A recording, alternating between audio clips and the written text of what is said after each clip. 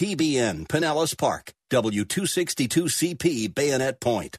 Brought to you by Moss Nissan. Locations in new portions of this hour have been pre-recorded for broadcast at this time. Odyssey. The following program was pre-recorded for broadcast at this time. Up next is Verse by Verse, sponsored by Verse Ministries.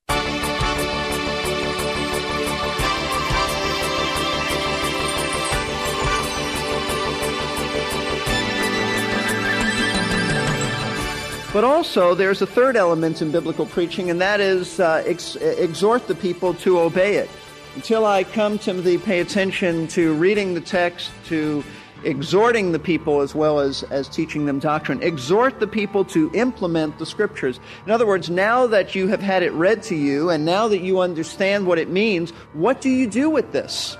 That's what you ought to ask yourself every time you hear the Word ministered, every time you open the Bible and have devotions, every time you read the Word, what do I do with this? What does God want me to do in terms of response?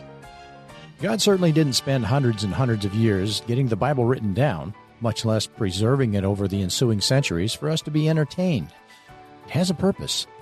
That purpose, among other things, is to reveal His character and show the path by which we sinners can be reconciled to Him. But like any map, it only works if we read it and follow it. Hello and welcome to Verse by Verse with Pastor Steve Kreloff of Lakeside Community Chapel in Clearwater, Florida. Pastor Steve is taking us through chapter 8 of the book of Nehemiah. Nehemiah is a wonderful source of biblical principles for leadership. But within that narrative, we find here in chapter 8 something remarkable. There was a tremendous spiritual awakening. A good old-fashioned revival, if you will. Are you praying for revival in your church, or maybe revival for our nation? I know I am. And prayer is essential, but there is another essential, and that is God's Word. Good preaching reads and explains the text, and then it challenges us to do what the text says. Let's turn to Nehemiah chapter 8 as Pastor Steve continues his series about biblical principles of revival. I invite you to open your Bibles to Nehemiah chapter 8. We want to conclude our study of the 8th chapter of Nehemiah. I think it's been a marvelous opportunity for us as a church to really get down to some nitty-gritty things concerning listening to the Word of God and how to understand the Word of God, and then this morning what to do once we understand the Word of God, and that is, of course, responding in application to the Word of God. Nehemiah chapter 8. And we're starting at verse 9. Then Nehemiah, who was governor, and Ezra the priest and scribe, and the Levites who taught the people, said to all the people, "This day is holy to the Lord your God. Do not mourn or weep." For all the people were weeping when they heard the words of the law. Then he said to them, "Go, eat of the fat, drink of the sweet, and send portions to him who has nothing prepared. For this day is holy to our Lord. Do not be grieved, for the joy of the Lord is your strength." So the Levites calmed all the people, saying, "Be still, for the day is holy. Do not be grieved." And all the people went away to eat, to drink, and to send portions, and to celebrate a great festival, because they understood the words which had been made known to them. Then on the second day, the heads of the fathers' households of all the people, the priests, and the Levites were gathered to Ezra the scribe, that they might gain insight into the words of the law. And they found written in the law how the Lord had commanded through Moses that the sons of Israel should live in booths during the feast of the 7th month. So they proclaimed and circulated a proclamation in all the cities and in Jerusalem, saying, "Go out to the hills and bring olive branches and branches and wild olive branches, myrtle branches, palm branches, and branches of other leafy trees to make booths, as it is written."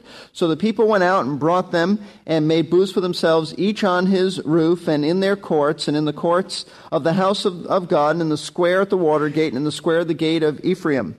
And the entire assembly of those who had returned from the captivity made booths and lived in them. The sons of Israel had indeed not done so from the days of Joshua, the son of Nun, to that day, and there was great rejoicing. And he read from the book of the law of God daily, from the first day to the last day, and they celebrated the feast 7 days, and on the 8th day there was a solemn assembly according to the ordinance.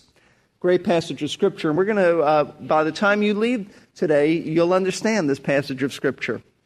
Recently, I read about two men who were leaving church on Sunday morning, and as they were leaving, one man arose from his pew and said, "Well, the sermon is over." But the other man replied to him, "No, now is when the sermon is just beginning." See, one had the perspective, it's over, that's it, let's leave. The other had the right biblical perspective that when the sermon ends, that's really when it's only beginning. And that's good because it reminds us that we as the people of God have a responsibility to reply to the Word of God in terms of obedience. We have a responsibility to put God's Word into practice. We have a responsibility to respond to the Word. You must realize that a sermon, a message, whatever you want to call it, is absolutely worthless unless you implement the Word of God. It is absolutely worthless unless the Word of God is implemented in your lives and you allow it to change you. Then it's pure academics. Then it's like philosophy. What do you do with that stuff? In fact, I heard of a church who had a unique way of reminding their people to obey the Word of God. On the back of the church sign, these words were written so that when the people left the church, these were the last words they heard and read. Be doers of the Word and not hearers only. That's really good. That's really helpful. Maybe we should do that in our church. As you go out, you see that sign. Be doers of the Word and not only hearers. Recently, somebody asked me this, a pastor asked me this. He said, what is the difference between preaching and any other form of verbal communication? Do you know what the difference is? What's the difference between preaching and, let's say, teaching? What's the difference between preaching and giving a lecture? What's the difference between preaching and just giving a speech? The answer to that is this, that preaching demands a response. That's the difference. Preaching demands a response. Built into the very concept of preaching is that what you preach from God's Word demands a response by the people who heard that Word. In fact, I'd like you to look at 1 Timothy chapter 4, because that's not my opinion. The Word teaches that. The Apostle Paul had left Timothy at Ephesus, and having left him there, he needed to give him instructions on how to behave himself in the household of God, how to straighten out that church, and what to do before Paul arrives there. And he says in 1 Timothy chapter 4, verse 13, until I come, give attention, pay attention, Timothy, to this. Pay attention to the public reading of Scripture, to exhortation and teaching. You know what? That's a great definition of expository preaching, biblical preaching. Until I come, I want you to pay attention to three things. First of all, pay attention that you read the Scriptures publicly. Good biblical preaching reads the Scriptures. Just reads it. It gets up, it opens the Bible. This is what the Bible says. But what does the Bible mean by what it says? So good biblical preaching has to, after reading the text, it has to explain the text or teach it. And that's what Paul told Timothy, to pay attention to doctrine, to teaching. Explain what that text that you just read means. But also, there's a third element in biblical preaching, and that is exhort the people to obey it. Until I come, Timothy, pay attention to reading the text, to exhorting the people as well as teaching them doctrine. Exhort the people to implement the Scriptures. In other words, now that you have had it read to you and now that you understand what it means, what do you do with this? That's what you ought to ask yourself every time you hear the Word ministered, every time you open the Bible and have devotions, every time you read the Word, what do I do with this? What does God want me to do in terms of response? In Nehemiah chapter 8, we see all three of these elements happening, but not from the standpoint of the speaker. This is a unique chapter. This is a chapter that tells us about these three elements from the standpoint of the congregation. It really gives you, as the people of God, instruction on how to receive the Word of God. Because we read that these people listened from early morning until noon. They listened to the Word read publicly. Notice Nehemiah chapter 8, verse 3. And he read, meaning Ezra, from the law, it means, before the square which was in front of the water gate from early morning until midday in the presence of men and women and those who could understand, and all the people were attentive to the book of the law. So Ezra read for hours from the law of God, and the people listened. They were attentive. They heard the word preached. Secondly, they understood the word that was preached. And we looked at this last week. Verse 7 and verse 8 of this chapter tell us this. And look at verse 8. They read from the book, from the law of God, translating to give the sense so that they understood the reading. The people listened to the word, and now they understood. They comprehended what the word of God was about. The Levites circulated amongst the people and translated it from the Hebrew into probably Aramaic and said, "Do you understand this? Do you need any clarification on this?" And they explained to them what it was about. Now this morning, we want to take it a step further and see that not only did these people hear the word, not only did they listen attentively, which is what we're supposed to do, not only did they understand the word of God, which is what we're supposed to do, but these people took it a step further and they responded to the word of God. They responded to it. They listened, they understood, then they implemented it. And that's what chapter 8 is really about. That's the thrust of it, at least the end of this chapter, the people's response to what God had explained to them out of His Word. Now, this is very important, perhaps more important than you and I really comprehend at this point. I hope before you leave today, you'll realize that this is critical. This is critical. Why is this important? Number one, it's important because James chapter 1 tells us that if you don't apply the Word of God, you will be deceived. Let's look at James chapter 1, verse 22. Remember that verse that I said that church put on their sign that said, "Be doers of the Word and not hearers only." Notice what the whole thing says. James chapter 1, verse 22. A lot of people miss this point. They really think they have an option that if they don't obey, they don't apply it, it's okay. It's not okay. You're going to be deceived. James 1:22 says, "But prove yourselves to be doers of the word and not merely hearers." And then that last phrase says this, "who delude or deceive themselves." That's very significant. If you don't apply the word, if you're not a doer of the word, if you only hear the word, you deceive yourself. What does that mean? The Greek word means to deceive through false reasoning. In other words, your thinking is faulty. You are self-deceived if you only listen to a sermon and you never apply it, you don't apply it to your life, you don't go out of here and say, "Now this is what I'm going to do in response to the word," you will deceive yourselves through false reasoning. What does James mean? He means this: if we don't apply God's word, then we have deceived ourselves into thinking that what we've done, all that we've done in listening to the sermon is enough. It's enough. I've come to church, I put on my best clothes, I've sat in the pews, and I've listened to the sermon, and you'll deceive yourself into thinking that's enough. I'll grow by that. I'm being a good little Christian, and that's what God requires. After all, I was in church. I'm faithful. I may even come Sunday night and go through the same routine. You deceive yourselves. You deceive yourself into thinking that that's enough. It's enough to just listen to the Word of God. You'll grow. You'll be fine. You're doing what God wants. And James says that's deception. That's deception. You must implement the Word of God. So, number one, it's important application because you'll be deceived if you don't apply the Word. You'll be deceived into thinking you're growing and you're fine when you're really not. You cannot grow, by the way, without this. And that's really the second point, without application. The second reason why it's so important is because you will never grow. You will never, ever spiritually grow just by taking in, listening, and understanding the Word. You may have a swelled head, but you won't have a changed heart. There are a lot of people like that. A lot of people like that.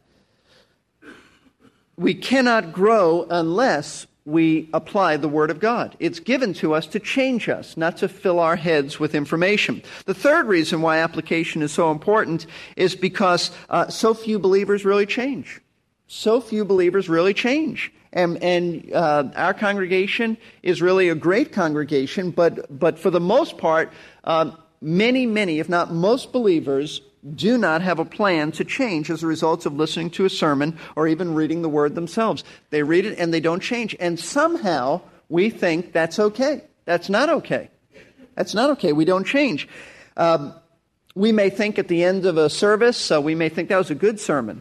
Or we may think, we may be emotionally stirred by a sermon. Or we may be intellectually challenged by a sermon. But if we're not moved to change, then it's absolutely useless, and it means that you are not growing. And I wouldn't want you to be deceived. This is what the Bible calls progressive sanctification. Sometimes we even apply that to our devotions. You know, there are many people who have devotions that are absolutely meaningless. Absolutely meaningless. They don't learn anything. They read it, and they pray, and they don't apply it to their lives, and they think that they're growing. And they can check off that day they did their reading, they did their devotions. Somehow they think they can't open a commentary then, they can't open a concordance, they can't have any study helps. It's just going to happen in some mystical, spooky way that they're going to grow. It doesn't work like that. Let me just illustrate how this works in terms of how you can listen to a sermon and yet it not impact your life. I read this week about a man who wrote this. This was his experience. It happened a number of years ago. Apparently, he was on some type of a boat going down a river. And here's what he said. He was a preacher. And just listen to this. This is very, very typical. I've seen things like this happen here. Every pastor could say something like this. This is this pastor's experience. We're coming down the Ohio.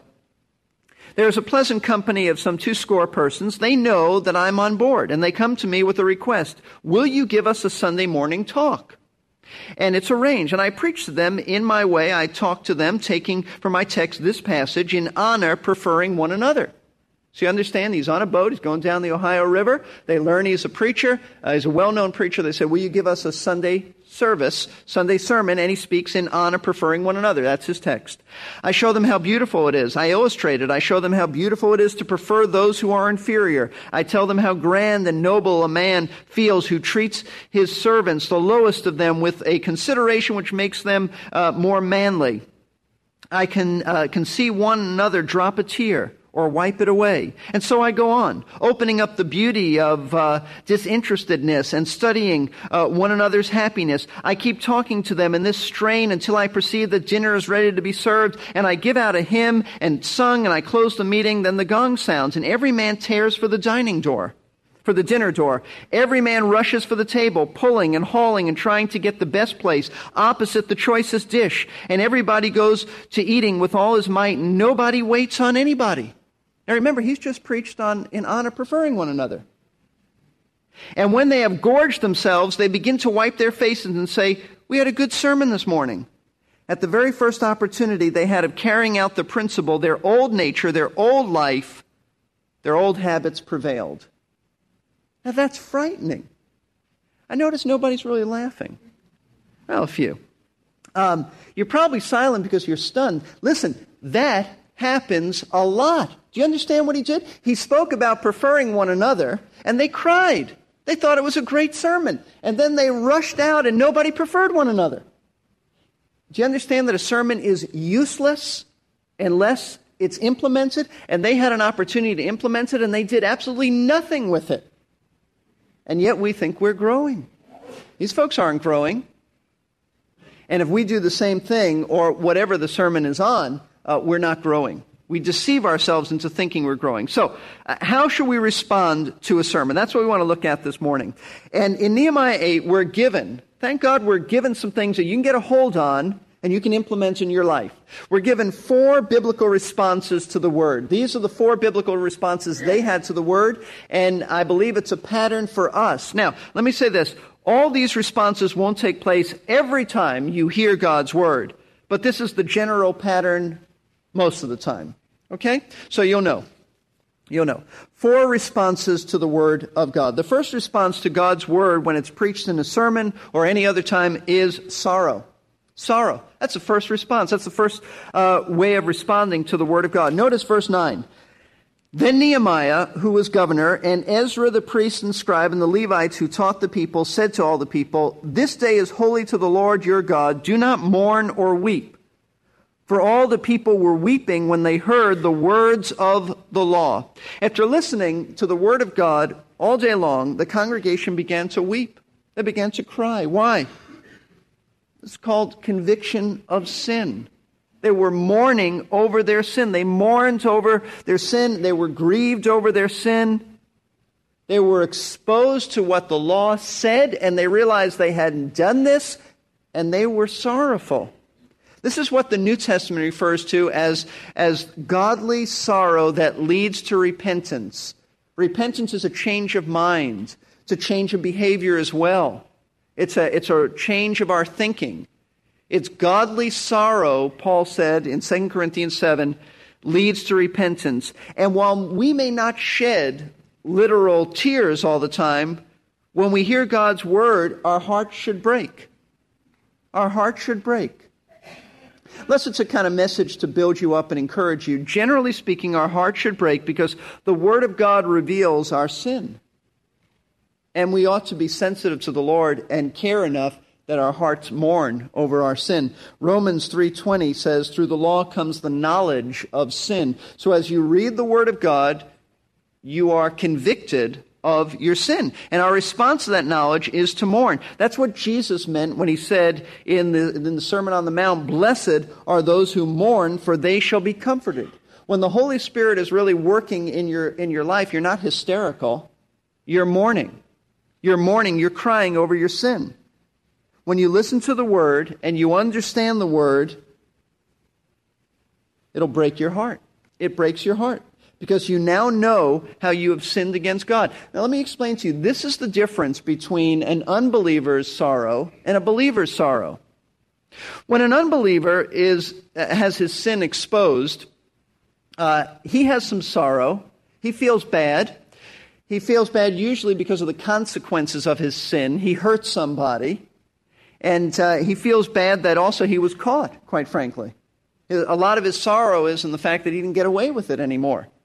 And he's sorrowful and he feels bad, and he usually makes some promises that he'll change, but he doesn't, so he feels more guilty than ever before. That's the sorrow of an unbeliever over his sin, if he has some sorrow over sin. A believer, on the other hand, the child of God, one of the marks of a child of God is that when he sins, he's convicted because, not primarily because of the consequences, and not primarily because he was caught, in fact, not at all because he was caught. He is mourning because he has sinned against his heavenly Father. And he knows he has displeased God, and that really makes him sad. Even if nobody else knew about it. Even if there were no other consequences, he's brokenhearted because he has sinned against his heavenly Father. He has sinned against the one who loves him more than he can comprehend. And therefore his sorrow leads to repentance. Because he's brokenhearted, he will change his thinking, he will change his behavior. That's the difference. And that's what's going on here. You know, conviction of our hearts sting. It just stings our heart. It just hurts. It hurts like nothing else. I know you've experienced that. Certainly I've experienced that. The conviction of God stings. It is a sorrow like no other sorrow. And the first step is in obeying God. That's the first step to dealing with this, is in obedience and pleasing the Lord. So what I want to say to you is don't resist God's conviction. It was great to have you with us today as Pastor Steve Kreloff teaches from Nehemiah chapter 8 about the biblical principles of revival. Pastor Steve is the teaching pastor at Lakeside Community Chapel in Clearwater, Florida. If you want to visit Lakeside some Sunday, you'll get a friendly welcome to go along with the great Bible teaching available here on Verse by Verse. The address is 1893 Sunset Point Road in Clearwater.